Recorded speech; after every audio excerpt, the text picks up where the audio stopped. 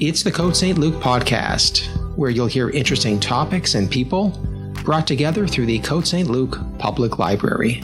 Here's the show. Today I've got two subjects and two different ones. We'll see how far we get on them. One of them is, I got the idea from the headline of the cancellation of the Keystone Pipeline by the new President Biden. And so I thought I'd talk a little bit about that and broaden the discussion to various Canadian-American trade disputes. So that's topic number one, and then we'll see where we go with that one. So just to give you an idea what the Keystone Pipeline is, let's see. I've got this little map over here. Okay, so you could see a kind of a triangular shape. And the line over here is the Canadian-U.S. border, right there, along there. This point where I'm pointing my finger to, this is the beginning of the pipeline in Alberta. So everyone seems to know that the oil produced in Alberta comes from the oil sands, which are in the northern part of Alberta. But these oil sands are piped all the way down south to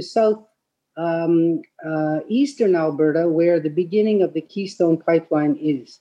So this isn't where the oil is produced. This is where the oil gets shipped to as a start of its long-distance shipment to market.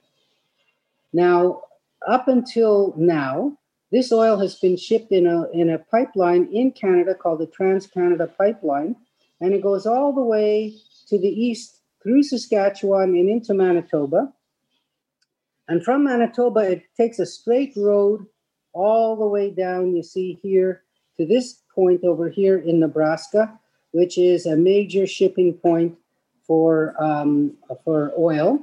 Because remember, North Dakota has its own huge oil fields from fracking, a major producer of oil right there. So this oil gets joined up. It gets shipped down to here in Nebraska.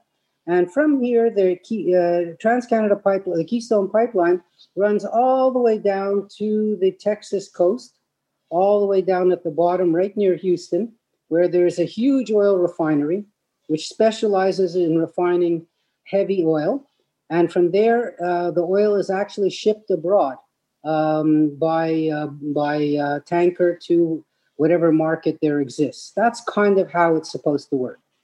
The Keystone Pipeline, the idea was to, instead of going this way and this way, was to make a shortcut, a kind of a hypotenuse, and take the direct route from Alberta all the way this way, straight to Nebraska, the collection point, and from there, of course, continuing on south all the way down. There's a branch line that goes from here into Illinois, this way, to a different refinery, but the main route is going down this way. There's another collection point in Oklahoma called Cushing, which is the headquarters of all the pricing for oil shipped by pipeline. So if you want to know what a barrel of oil costs, it's usually priced out of Cushing, Oklahoma, right in there somewhere. So this is the plan over here. Now, obviously, it takes a long time and a lot of planning to build a pipeline. You have to get the rights to right of passage through all the different lands. It's because it goes across the border. You have to get the agreement of the United States. And when this pipeline was proposed, it was proposed, believe it or not, way back in 1985. At that time, there was big demand in the U.S. for Canadian oil. The United States at the time was a big oil importer, the biggest oil importer in the world. Remember that in the 70s, there was the oil crisis, a huge shortage of oil. So by the 80s, when this pipeline got started, there was all kinds of backing for the pipeline, and it was felt by the U.S. that this would help give to the United States energy security. That up until then, and even up until today, The United States is still importing oil from the Middle East, even from Saudi Arabia, even from Kuwait, and from places closer to the U.S., namely Mexico and Colombia, but also from Venezuela before the embargo. So these countries were shipping oil into the Gulf of Mexico, into Texas, and it was thought, rather than rely on foreign suppliers, if the U.S. had Canada as a supplier, it would be much more safe and much more secure. And so the approval was given to build this pipeline. It was certainly approved by the Canadian government. But, things take time. Financing takes time to get together. And it takes time to negotiate all of the rights of way and everything else. This is thousands of miles of pipeline. By the time it got to President Obama, the pipeline had already been started in Alberta to be built. President Obama rejected the pipeline. He canceled the permit. And the reason is because by the time President Obama took office, we're talking now 12 years ago and 8 years ago, the situation had changed quite a lot. The United States developed its own oil resources from fracking, which did not exist before. The demand for heavy oil in any case was going down. The cost of refining it was going up. And most importantly, oil and heavy oil especially was seen as being environmentally unfriendly. And so when President Obama started speaking about the Paris Accord and minimizing CO2 output, the environment said, what an easy way to do it is to cancel the Keystone Pipeline, because the amount of energy used just to produce this oil is huge. And it would be a good idea to cancel the pipeline. In addition, there were some other lobbyists besides environmentalists. There were also Native Americans and Native Canadians who were against the pipeline because they felt it would potentially ruin their properties, that leaks were possible, and in any case, they just didn't like the idea of an oil pipeline sort of disturbing the environment of their lands. And so he canceled the pipeline. Trump gets elected. Day one, his first act was to reauthorize the pipeline. I remember watching him on TV, signing it, and he said, we're going to have the pipeline, because this will create jobs. It certainly would create thousands of jobs in the construction of the pipeline. And as you know, Trump couldn't care less about the environment. He loves coal and oil. And he said, this is an easy kind of low-hanging fruit. And I'm approving the pipeline in my first week of office. But of course, as you can figure out, approving a pipeline and getting it built are two entirely different things. And so Keystone started, again, to get reauthorization to plan the pipeline. They ordered pipe. They ordered, you have to order, excavators and surveyors and land management people. There has to be consultation with all the landowners and also consultation with the native tribes through which this oil would pass. And of course, this met with tremendous resistance because compared to the, say, we'll call it the 80s and 90s and 2000s, we now are even sort of deeper into a climate crisis. And the environmentalists put up every single legal roadblock they could to block the pipeline. Lawsuits, challenges, appeals, all these legal things were done.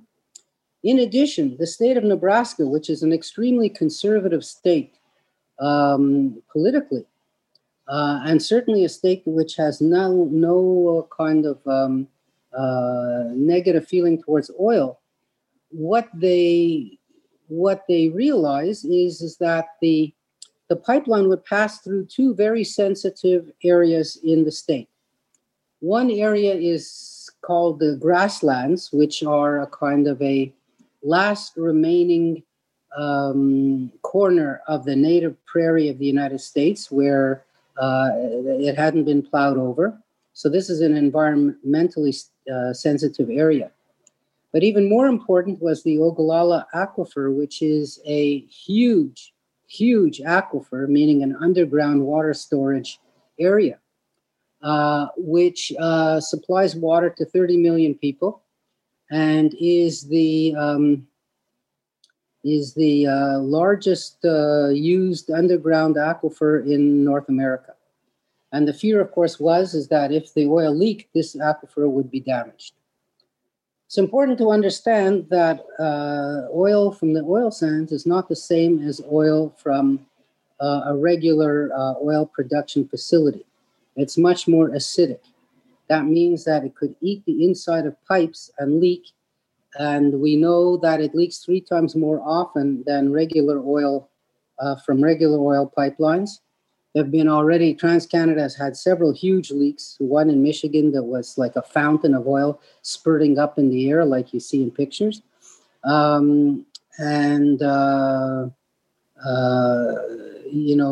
It's also much harder to clean up because it's very heavy and oily. It doesn't float on water like regular oil does. It sinks to the bottom. And therefore, if it gets into a water source or water supply or lake or river or pond, it's practically impossible to clean it up without emptying all the water out of that whole lake and then, scraping the bottom. So it's very, very dangerous for the environment should there be a leak. So in the United States, then the environmentalists complained, the state of Nebraska complained, and also the Native Americans complained because there's one key sort of river crossing, which they said held, sacred ground, and they refused to allow any passage of that pipeline through there. Now, the decision that Keystone made, which could be maybe in hindsight a mistake, was to try to fight these things in court rather than to say, okay, I see what your objections are. Forget about this route. Let's take a less direct route and just go there. But, they said, no, we're going to fight our way in court and Trump is going to support us. But, courts being courts, things get delayed. And the whole idea that the opponents had was to delay the pipeline as much as they could. And they succeeded because eventually Trump was defeated and Biden was elected. And he went to Obama's program and canceled the Keystone Pipeline altogether.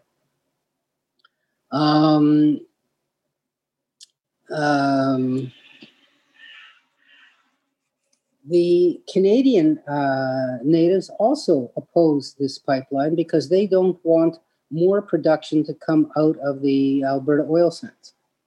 You have to understand how the oil actually comes out of the ground. It is a kind of a tarry substance, and that's why they originally called it the tar sands. You might remember the Alberta tar sands, the Athabasca tar sands. Well, the oil industry figured out that the word tar sounds terrible, so they renamed it the oil sands instead of the tar sands. You think of tar from roads, you think of tar from tobacco, and the word tar has such a negative connotation that they just kind of magically renamed it the oil sands. But to make that oil into a shippable, usable product, it has to be very heated to a very high temperature and diluted. So diluted by using hot water, and only then can it be shipped in a pipeline. Otherwise, it's almost so solid, like a kind of a, you know what I mean? If you think of a tar in a tar barrel that's heated up, it moves very slowly. So this stuff has to be diluted, and it's diluted not with water. I mentioned water, but the water is used to heat the substance, and then it's mixed with benzene and ethylene and other lighter petroleum products to thin it out enough so that it could then be shipped. So it's the most expensive oil to produce. And it's amazing, that with the low price of oil these days, it's gone up a bit now, over $50 a barrel, but that it's still economical to produce it. But it's not that economical. Many people feel that oil from the oil sands is a losing proposition, and all the big majors like Shell and Exxon and Total have sold off their properties. Teck Resources in Canada canceled this multi-billion-dollar project to start. Because right now in the world there's a surplus of oil, and to get oil from the oil sands is the most expensive oil you can get. They're still able to produce oil in the Persian Gulf for close to $10 a barrel, all in costs. I've even seen figures at $3 a barrel. So to produce oil from the oil sands, they say it costs $70 a barrel. So it's not exactly a well-paying proposition. What I was going to say is that the Canadian natives in Athabasca feel that the Athabasca River, the water from that river, is being taken out of the river to heat up, to dilute the oil sands, and then it's poured back into the Athabasca River, polluting the river. And of course, the natives are against this because that's one of their, heritage sites and sources of income. And so they're against the whole oil sand project altogether. I was reading some statistic here that the pipeline, if they got it approved, would lead to more production. And the oil production, the annual environmental cost, or CO2 cost, of producing this oil, carbon dioxide, is equal to 46 coal plants or 38.5 million cars.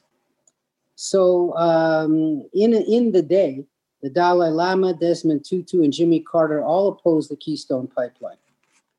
Now, of course, where there's a will, there's a way.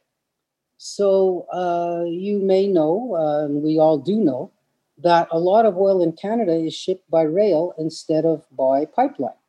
So in other words, it's not as if oil production would stop because the Keystone Pipeline is canceled. There still is a kind of a smaller diameter, long-distance pipeline, number one. Number two, they can ship the oil in those rail cars. We all see them going through Montreal, those black as kind of circular round cars. And we all know about the horrible tragedy in Megantic where, there was a fire and the whole thing caught fire. Environmentally, shipping oil by rail is a lot more dangerous than shipping oil by pipeline because the oil is above ground, it's exposed. These rail cars can leak, they can turn, they don't have to blow up, but they fall off the tracks often enough when there's a landslide or there's a weakening in the rail bed. And these cars tip over and sometimes they leak and, it's not pretty. Let's put it like that. The amount of jobs that would be created from this pipeline once it's finished is very small because the oil just runs all by itself. Now, as I said, that for many, many years, the United States had a law saying that it was forbidden to export oil because there was an oil shortage in the U.S. and they didn't want oil, from Texas to be exported while they're importing oil from somewhere else, landing in the East Coast or landing on the West Coast. But now the United States is the actual biggest oil producer in the world. The United States produces more oil than anywhere else. And the economics of it are that it pays to import oil in some places and export oil in other places. And that's what they're doing. So this oil that would have come from Canada and still it comes from Canada, is destined for export.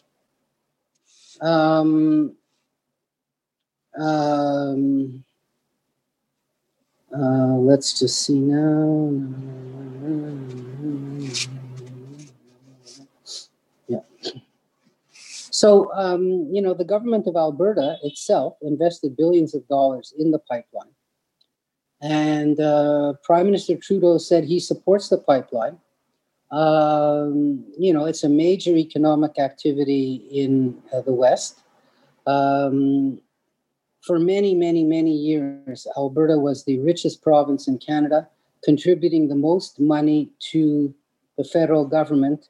The greatest share, we'll say, of surplus money went to the federal government because of the oil wealth and the taxes that the federal government charged on oil production and the sale of oil. Alberta is rated as a have province, not a have-not province. So under the equalization program, Alberta never took a dime of federal money. And now Alberta says, look, we need you, the federal government, to support us in this pipeline. And, it's very hard for Trudeau to put on his environmental hat and say, no, this is not good for the environment. So why don't you learn to be, Uber drivers instead? Very hard to do that. So the Canadian government supports the pipeline. Mr. Trudeau had a discussion with Mr. Biden and kind of asked him if he could, delay the rejection or, go around it somehow. But, Mr. Biden has a lot more important backers than Mr. Trudeau on his Democratic Party, in the Democratic Party. And, especially on the left wing of the Democratic Party. And he decided to cancel the program right off the bat. You might make the argument it's a backhanded support to American producers because, in a sense, if there's less oil on the market, then the price may go up. Let's put it like this: the price of oil in the world is a world price. And it's certainly not dependent on oil coming from the Alberta oil sands. That's for sure. On the same subject of oil pipelines, the Canadian government got itself involved in a different pipeline. This one goes again from Alberta, but goes to the west coast, over the Rocky Mountains, to Burnaby, British Columbia, a suburb of Vancouver. Now, this pipeline was started by Kinder Morgan Company, an American company, which already built a pipeline. And they wanted to double the capacity of it by building a parallel pipeline to the one that's already there. And again, the natives and environmentalists held it up in court to the point where Kinder Morgan went to the Canadian government and said, look, this is your country. If you can't force this pipeline through, then we want to sell the pipeline and just get out of the whole business because we can't do business in this atmosphere. And the Canadian government actually spent billions of dollars to buy the pipeline from Kinder Morgan and to finish the pipeline that will go to Vancouver. Now, because the Keystone is canceled, it's all the more important for producers in Alberta to get the new pipeline finished, in the new Kinder Morgan pipeline finished, going to Vancouver. Canada has spent many hours negotiating and paying native bands to give the right of way for this pipeline, to create jobs for them so that they will have a stake in this pipeline. And so far, it seems as if this is a going concern. It's going. There were many demonstrations in Burnaby against the pipeline. The objections to the Kinder Morgan pipeline are that the oil tankers will come in to load up the oil in a very environmentally important place on the Pacific coast where whales are passing by all the time. And where an oil spill would result in a tragic loss for Vancouver and for the environment all around coastal BC. Remember, there was an Exxon spill in Alaska, which took so many years to clean up and devastated the devastated the shoreline of an area which is basically uninhabited. Imagine if oil were to spill on the coastline of BC, right outside Vancouver Harbor, that would be certainly bad. But the Canadian government said, no, we have all kinds of, safety measures, etc. So it looks as if that pipeline will continue, but it's far from being finished. So, that's the story about the pipeline. Of course, the American oil industry wants that pipeline to go through. The Texas refineries want that oil to be refined, but they don't have as much say right now with the Biden government as as the environmentalists. So that's a bit of a background about the Keystone Pipeline. Now, there are two other trade disputes that Canada has with the United States, which are significant and worthwhile to discuss, and so that's what I'll do now. The main one, the most long-lasting one, is the softwood lumber dispute. What is softwood lumber? It's lumber that comes from trees that have needles on them. So that's the idea of softwood. It's not trees. It's not wood made to use to make furniture out of. It's not wood that's used to make guitars and stuff like that. Softwood is used for construction. Plywood is made from softwood.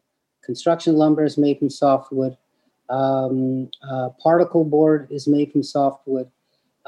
Basically, softwood is used in most industrial uses of lumber. It comes from softwood. Now, it's important to know that although wood grows everywhere in Canada, and wood is exported from pretty well every province in Canada except Prince Edward Island, maybe Newfoundland. No, Newfoundland has had a big mill. It still has a big mill. Most of the wood that's produced in Canada for export comes from British Columbia. That's where the old growth forests are. That's where the most productive trees are. And that's where most of the lumber comes from. Now, the lumber could be exported raw, meaning in logs, which are milled someplace else. That's unfortunately what BC is sending off to the Far East, to China, Japan, etc. Or it could be milled in BC at the different sawmills, made into different products, different size pieces of lumber and plywood, and then shipped to the United States that way, or even shipped abroad that way. But unfortunately for British Columbia, there is a big rival industry doing the same thing in Washington State and Oregon State. So they're using the same trees, the same environment, the same nice, humid conditions, which make the trees grow quickly, the lack of very, very hot weather, which would dry out the trees. The same environment, that Pacific rain coast environment that they have in BC, they also have in Washington, Oregon, and they have a huge lumber industry there. You might have heard of Weyerhaeuser Lumber, one of the biggest companies in the world.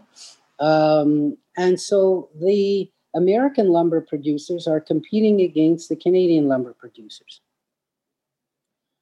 Now, here's the crux of the issue.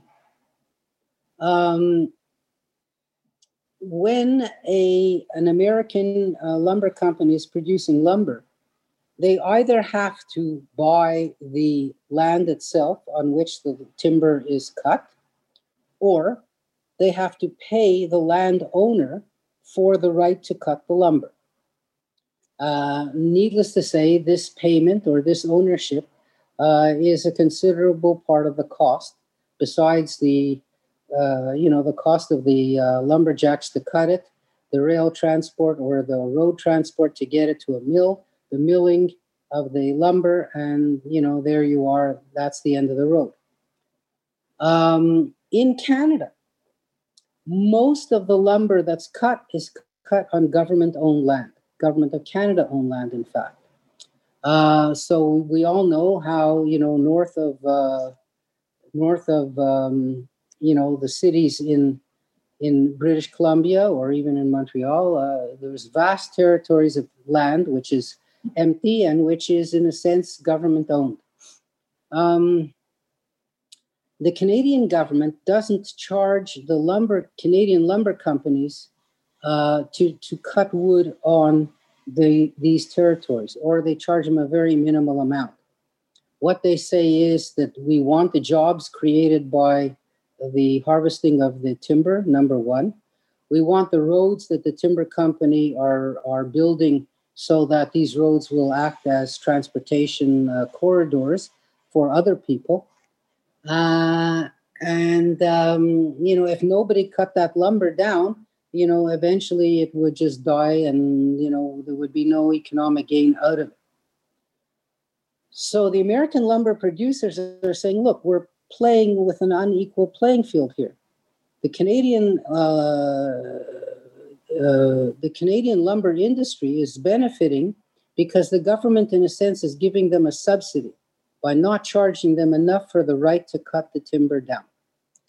The Canadians say, listen, that's how our system works. This is just the way it is. You could do the same thing if you wanted. Let the American government buy the property and give the right to lumber companies to cut the timber. And so this disagreement has ended up in the World Trade Organization for years. They've been fighting this out. The Americans have put tariffs on Canadian shipments of Canadian lumber. What's interesting is that these tariffs are not equal. It's not on all Canadian timber. Where Canadian timber is cut on private land, or where the Canadian lumber companies are paying a kind of an equivalent stumpage fee, it's called, then there's no tariffs or very little tariffs on that timber. So, for example, timber coming from New Brunswick doesn't have any a charge on it. But and timber coming from Quebec, I believe, I'm not sure, but has a very small charge. But timber coming from BC is the one which is the biggest volume, and that has the biggest charge. So Canada has gone to the World Trade Organization to settle this dispute. The World Trade Organization always finds in favor of Canada to say this is not a subsidy. The U.S. just keeps appealing. And what the U.S. would do is they say, okay, well, we're taking off the tariff to satisfy the judgment, and then a month later they put it back on, and then it has to start all over from the beginning. So this is a dispute which is ongoing. Not only that, by the way, it's not just the stumpage fee that the government gives, but if you may remember, for years and years and years, the Canadian National Railway, which is a government-owned railway, would charge very low rates for shipping the lumber, and the U.S. of course objected to that also. So this is an ongoing dispute. Perhaps Biden and Trudeau will be able to work this out. The United States home builders and the United States consumers are the ones who suffer from this tariff, because it just makes Canadian lumber much more expensive than it normally would be, and therefore the cost of building a house is more than it would be.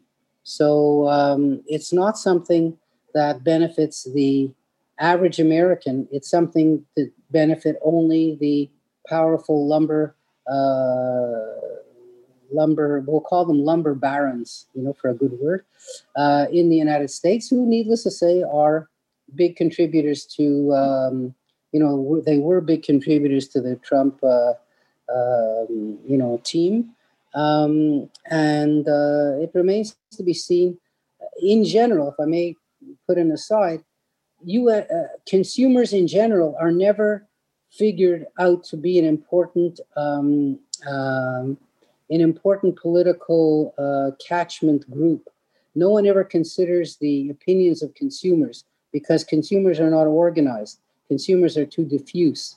It's much easier to consider the employees of a mine, of a timber company, of a railway, of an airline, than to say, oh, well, if we allowed sort of more freedom in economics, every Canadian might benefit by 1 or 2%. But the 1 or 2% doesn't matter when you're worrying about jobs of hundreds of people in, a specific industry. So, as an aside, that's why consumers in the United States are never considered, their interests are not considered when discussing these sort of disputes. So this dispute, by the way, has gone on for 25 years, just to give you an idea. The other thing is that the World Trade Organization, President Trump felt that this organization is unfair to the U.S., naturally, because anything that goes against him is unfair to the U.S. And in order for the World Trade Organization to function, it needs judges on the court. It was the United States' turn to name the judges on one of the highest panels, and what Trump did was just not name anybody. Because there was no quorum of judges, there couldn't be any cases held. And because there wasn't any cases held, the United States couldn't lose in any of these trade disputes that they're in. Now that Biden is elected, we'll see if he names any judges to the World Trade Organization, which the U.S. pulled out of or wanted to pull out of. And, we'll see where it goes from here. But, this is more of a dispute to be negotiated in a certain sense than to be judged in the World Trade Organization. But because it's so hard to come to a compromise on it, that's why it's lasted for 25 years. Okay, well, so that's the end of that trade dispute. Just check my time. The last one I wanted to speak about was the dairy dispute. This is a new one, relatively new one. So we all know that Canada has a supply management system for eggs, chicken, and dairy products.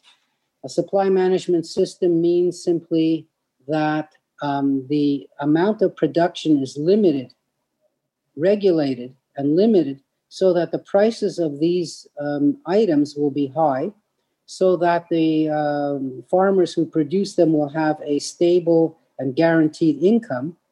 And the consumers, again, as I mentioned before, were never considered, will end up paying some higher prices in order to guarantee the supply of these products, in order to guarantee that there will be farmers producing these products.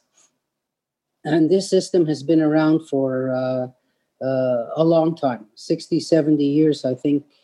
I think it started in the 1960s, but don't quote me on that one. The end result is that the prices of these particular items, dairy, which includes, of course, milk, cheese, cottage cheese, and everything else made of milk, as well as industrial products, industrial cheese, is much higher in Canada than in the United States. The United States does not have this market supply system. It has a free market. The other aspect of a market supply system is that in order to keep the prices up, production is limited. In other words, each farmer is not allowed to produce as much as they want. They have to produce only their quota. And so in order to go into this business, you have to buy a quota from somebody else. There's no such thing as saying, oh, I want to buy a dairy farm. I'll just buy some cows and start producing milk. The milk, that if you want to do that, you have to buy the right to produce that milk from a farmer who's retiring. In that way, the total amount of milk produced always stays the same. And what happens if you overproduce? If you say, oh my God, my cows just gave so much milk, I have nowhere to store it. You get fined for overproducing. And it's better for you to just spill out the milk than to deliver it, because that way you don't get fined. So that's called the supply management system. Now, it also is regulated in the sense that Canada regulates imports, because obviously there's no point to pay farmers a high amount of money and limit their supply. If you could import whatever you wanted, that would just drive the prices down, and the farmers would be out of business. So Canada has a rule that says that 5% of Canadian total dairy production is allowed to be imported. So that means that we don't import milk from anywhere. We don't import less expensive dairy items from anywhere. But we do import, cheeses. Of course, you can buy Parmesan cheese and French cheese and Dutch cheese, because the total volume being imported is a small amount compared to all the cheese consumed in Canada. Now, the United States, of course, has always objected to this. They say this is not fair. And Canada did agree when we signed the TPP, the Trans-Pacific Agreement. We did agree to open up our supply markets a little bit. Now, this is not of any great concern to our partners in the Pacific, because China and Japan and Korea, of course, even Chile and Peru, they're not big dairy producers. In fact, they're big dairy importers. Where it did concern was Australia, New Zealand, because they are dairy exporters. And as part of the TPP, we had to open up our markets a little bit more to imported dairy products. When the Canadian Dairy Association started raising hell, Mr. Trudeau agreed to do something similar to what Trump did when he put tariffs on Chinese production, Chinese imports, and the Chinese stopped buying American exports. He subsidized the farmers who were losing money because they were losing a market. Similarly, because of increased imports from, say, Australia, New Zealand, Trudeau agreed to a basket of money that would be distributed to Canadian dairy producers. Now, luckily for Trudeau, America did not join the TPP. This is one thing, of course, that Trump did right away. He said, I'm not joining any trade organization because we will lose the ability to 100% control what goes on in our country. He distrusts everything that has to do with foreign involvement. And to be a party to a trade agreement means that you have to abide by the judgments in disputes, and these judgments are not made in the U.S. They'd be made, around the world. So he got out of that agreement, meaning that the U.S. did not gain any extra access to the Canadian dairy market.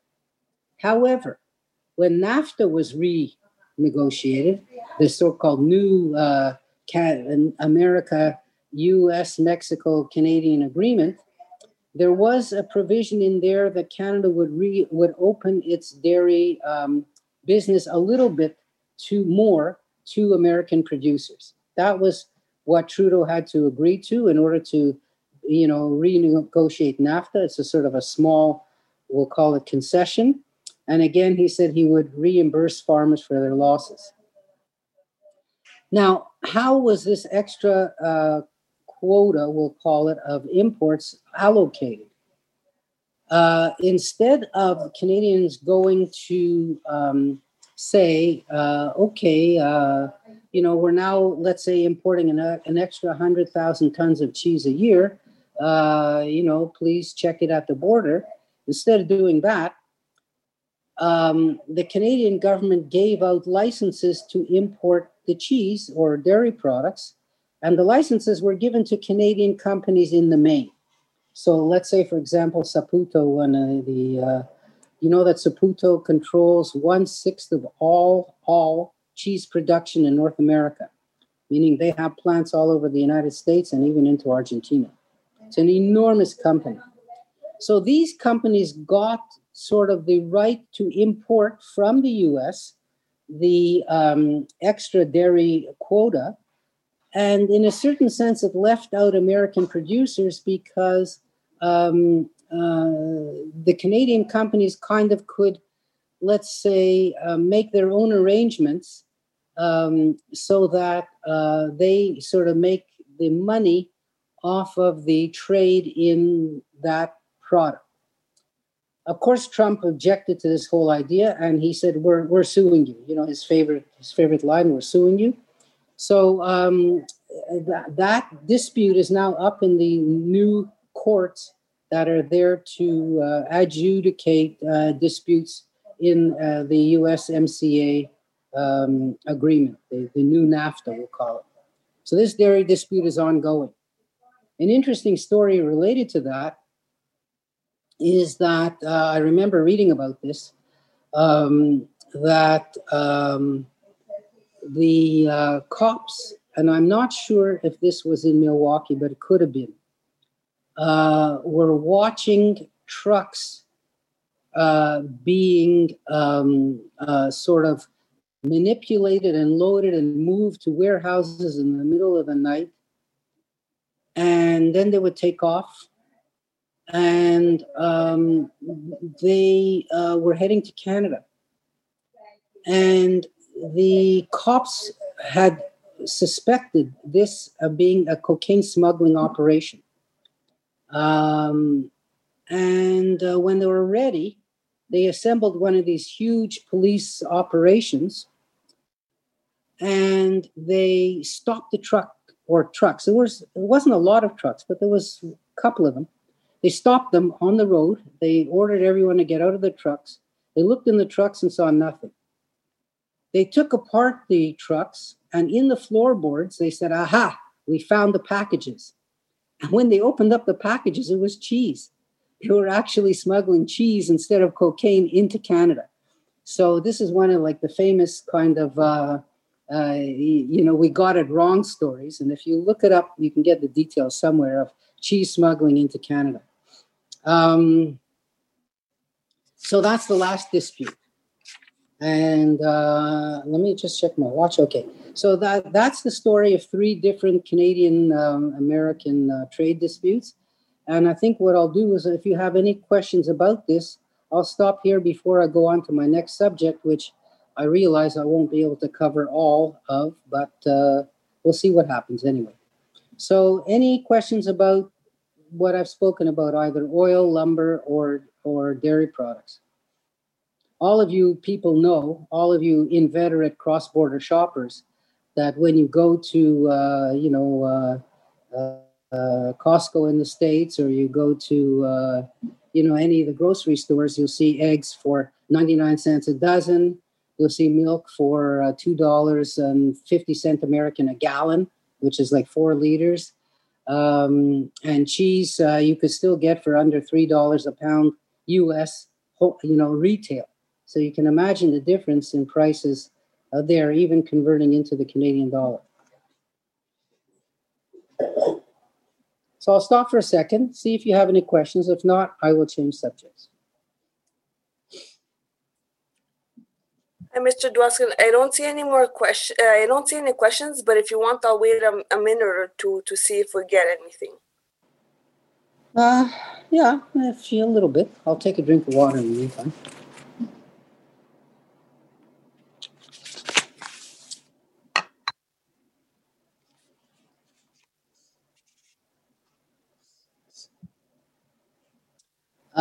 Okay, so my second subject, actually, and I see I'm going to have a problem here. My second subject is to talk about Russia. And the reason for that, of course, is the arrest of Mr. Navalny, who is a leading liberal politician in Russia, who was poisoned by the Putin government. His life, hung by a thread, and he was lucky to survive this poisoning. Because the pilot on the plane that he was traveling on decided to land it instead of flying all the way to Moscow. He was taken to Germany, where it was proved that the poison that he was administered was called Novichok, which only the Russian government has access to. And he even tricked one of the people who did the poisoning by calling him on the phone and pretending he was someone else, where the man admitted that the poison was put in his underwear, and admitted that this was a sort of a government operation. So Mr. Navalny took a few months to recuperate in Berlin, and he flew back to Russia this week, and he was arrested at the airport. His arrest has resulted in the demonstrations to free him in hundreds of cities in Russia, which is really an amazing thing, because the Russian government controls all the official media outlets, meaning radio, television, etc. And it's only social media which allowed his supporters to come out. And the fact that Russia is really sort of a police state and definitely not a democracy means that these people took a risk in coming out. And indeed, they arrested 3,000 something people out of the hundreds of thousands who have demonstrated. In addition, Mr. Navalny was given charges and convicted of, we'll call it trumped up charges, meaning he has a criminal record, meaning that according to the government, he's not allowed to run for office. And he was interested in challenging Putin in an election, but, Mr. Putin would never let him get away with this. So we'll call it a peaceful insurrection in a sense, echoes the ones that were held in the Ukraine called the Rose uprising, and the one in Georgia, same thing. And of course, Putin is very afraid that if the street goes against him, his whole regime could tumble, because everybody knows that he was not freely and democratically elected, especially this last time. And, in a certain sense, it's a tough decision to make. In next door in Belarus, there was a fake election. The people came out after the results were announced, and the people are still coming out. So, this kind of these demonstrations could die down. This uprising could die down, or it could grow and lead to the overthrow of the government. It's kind of, I won't call it 50-50. I think Mr. Putin, of course, has the tremendous advantage of being in power and being able to control police and soldiers and the military. But there's always a possibility that this could end badly for Mr. Putin. So it's the first large challenge he's had to his rule in quite a long time. Now, this is the kind of the introduction. So, I wanted to go through Russian history, and I have 7 minutes to cover 1,000 years, so it's not going to happen that easily. But just to give you an idea of what Russia is, we all know it's the largest country in the world physically. It has 145 million people. It's so huge that it by itself covers 11% of the total land area in the world. It straddles two continents, of course, Europe in the west and Asia in the east. It has 11 time zones. That's how long it is. And 16 countries border it. Metropolitan Moscow, which is the capital, actually has a population of 20 million people. So close to 15% of the whole country live in Greater Moscow. The size of the economy is 11th in the world if you measure it by actual dollars, or 6th in the world if you measure it by purchasing power. So the average Russian in actual dollars is making about $10,000 a year. And that buys the equivalent of about $27,000 a year. So it's a sort of a middle-income country, not super wealthy, and certainly not very poor.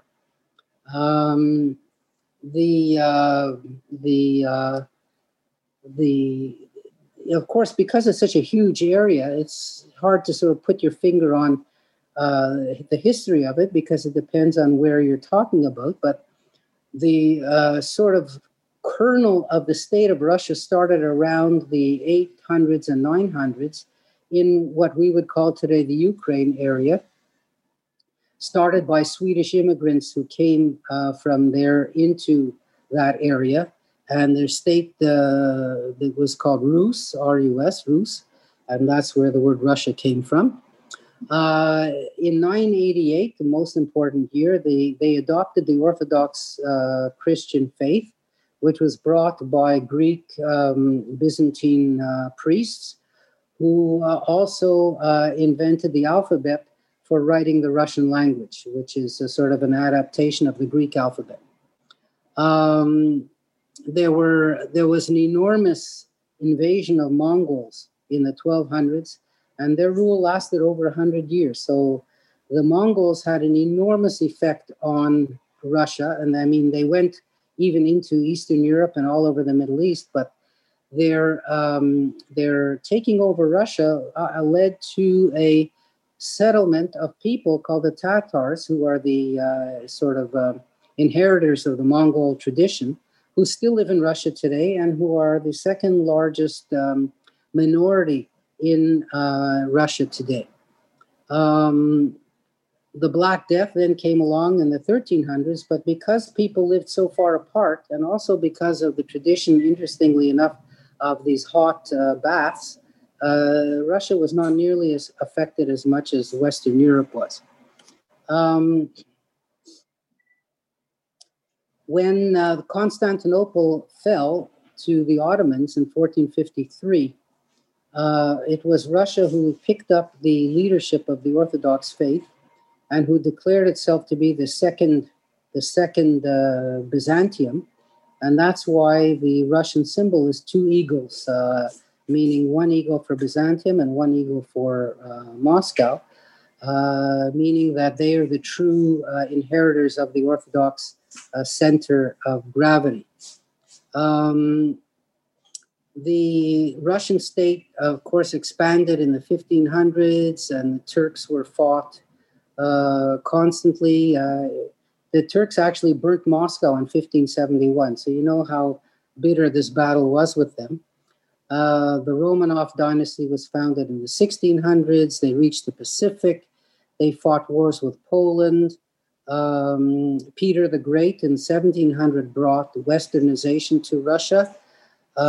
He won in military battles against Sweden the Baltic coast, what is today Latvia, Lithuania, Estonia, and he founded St. Petersburg as a port, a warm port on the Baltic, which was kind of an outlet to the sea that Russia did not have before. In the 1790s, under Catherine the Great, there was a partition of Poland where Russia received not only Poland, but what we would call today Belarus. And in the process inherited millions of Jews who beforehand were not really allowed to live in Russia.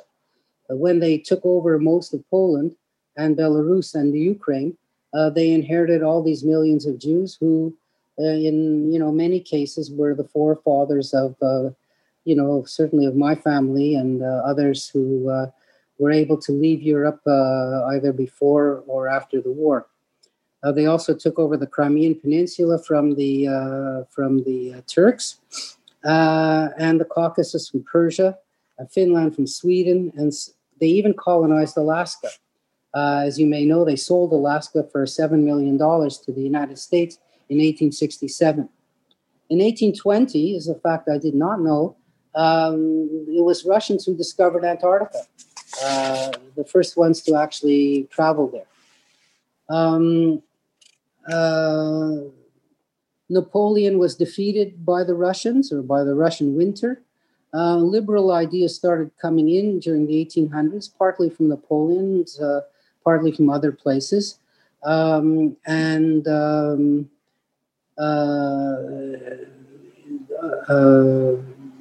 Liberal and socialist ideas sort of grew up at the end of the 1800s. The sort of Russian Tsarist regime did not adapt, or was not able to adapt to these changes, to turn itself into a constitutional monarchy like in Great Britain, or like in Holland and Sweden, other places. There was a war which was lost with Japan in 1905, the Russo-Japanese War. The first time, by the way, a non-European power defeated a European power in war. And a new constitution was put in 1906, which allowed for some freedom of speech and assembly, political parties, a Duma, an assembly. And they gave out free land in Siberia, which led to millions of people moving out to populate these empty territories. In the First World War, Russia joined with Serbia, a fellow Orthodox country, against Austria. They got bogged down in that war against Prussia and lost millions of people in the fighting. And in the middle of that war, two revolutions happened, as we all know. There was a Spring Revolution where the Tsar was deposed, and a Fall Revolution where the communists took over in 1917, led by Lenin. This revolution led to a 3-year civil war, which lasted from the 1918 to 21. And at the end of this war, the communists prevailed. They created a sort of a federation of these different republics. They're called republics, but they were actually sort of provinces run by the communists from Moscow. And they signed a peace agreement in the middle, at the end of the war, giving up the Baltic states, Latvia, Lithuania, and Estonia, giving up Finland, giving up sort of the parts of the Ukraine to Poland in exchange for peace and recognition. There were 10 million people killed in the Civil War, and in the famine afterward, there were many more who died. Just check the time here. Oh, we're already at 3:02. Well, Stalin took over after Lenin died in 1924. Purges, forced collectivization of famine in the Ukraine, state ownership of the economy, took over all the farms, etc., etc., etc. In 1939, they agreed with the Germans and the Nazis to partition Poland. The Nazis then invaded in 1941, leading to a huge amount of losses, the murders of millions of Jews who were living in the western part of the Soviet Union. Eventually, the Soviets prevailed in the war. They ended up marching into Eastern Europe, taking over Berlin, and dividing Europe into the Soviet bloc, which they controlled until the end of their time in the 1991. So, in the meantime, they were succeeded in sports, launched the first satellite, the Sputnik, in 1957. They got bogged down into a war in Afghanistan from 1979 to 1989, and that's kind of what led to the end of the Soviet Union, the failure in that war.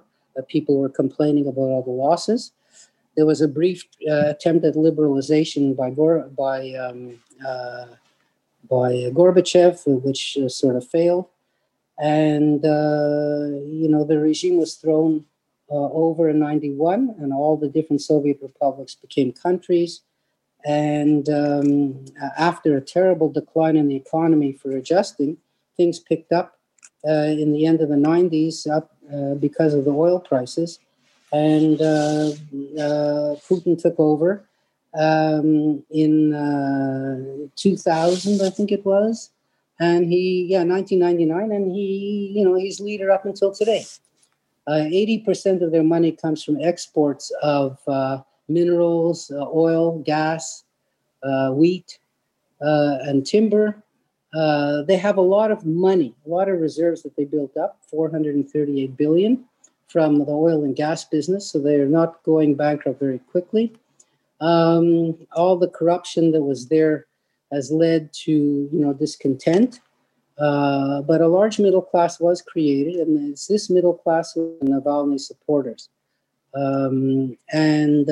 Basically that's it. Just a thumbnail sketch quickly about the country. Just about everybody speaks Russian in that country as a first or second language. Interestingly enough, 10% of the population today are Muslims, and that population is growing. So there had been a few uprising by the Muslims, especially the Chechens, which were put down. But this is something, an additional problem that Russia has to look forward to. They got involved in wars in Syria and, successfully took over Crimea from the Ukrainians and invaded part of the Ukraine as well. So while Putin was giving out these kind of military victories, and while the economy was going good, people approved him, and they're used to his sort of hard line because they were used to the czarist way of running things. They never had a liberal democracy. But because of the internet and because of European influence and because of travel abroad by millions of Russians, they got a taste and they know what Western life is like. And they want more of it in Russia. And so that's what's led to today's crisis, we'll call it. So I know it's 3:00, so I'll stop here and see if you have any, questions, comments. And thanks very much for listening. So we have a question, Mr. Dwoskin. It's by an anonymous attendee. Yep. The question is, the pipeline going eastward, not south, where does it go? And what about Quebec not wanting oil shipped this way? Okay, good question. There is a very good question. We do have oil pipelines, which go across the country in Canada. The main one goes to Sarnia, Ontario, which is a big oil refinery. And we have oil pipelines which go from Maine through Maine into Quebec City and down to Montreal. And then from there, they go into Ontario. So there is oil pipelines going all the way across Canada. What the Canadian government had suggested was, instead of importing oil from the Middle East, shipping it to Maine and shipping it into Quebec City refinery and into St. John, New Brunswick refinery, how about reversing the direction of the oil, taking the oil past Sarnia into the refineries in Montreal? We have one in the East End there. We used to have more. And to Quebec City, where is another big refinery, the Ultramar refinery, and into St. John's, New Brunswick, where Irving has a big refinery. Why not make the oil go the other direction from west to east instead of east to west? Of course, the environmentalists started again beating the drum and saying, no, this is dangerous and we don't want it and we don't want any oil altogether. And they forced the Ontario and Quebec governments to come up with the following formula. If you can guarantee 100% that there will never, ever, ever be a leak of oil, and if you post billions of dollars in escrow to guarantee that you'll clean it up, then maybe we'll agree to the extension of the pipeline. It's needless to say, these are unrealistic demands. And so it wasn't an extension of a pipeline. It was just a reversal of direction of oil. And so that hasn't been approved. And so we're still back to importing oil to the refinery in St. John, Newfoundland, and to Quebec City and to Montreal. That oil that we're getting actually is foreign oil coming from the Middle East and also from the Caribbean, from, like I was saying before, from Mexico and from Colombia, and maybe even from Venezuela, which they can't get their act together to put oil on a ship, but we used to get it from there. So that's the answer to that question. Okay, I see that somebody raised their hand. The number 88471, please unmute yourself and ask your question to Mr. Dwoskin. Is it me? Am I allowed to speak? Yeah. Yes, okay. I hear you. So, okay, I started typing, but it's easier for me to ask you. A few things bother me. Is it all right if I don't dwell on the topics of today? Whatever you like.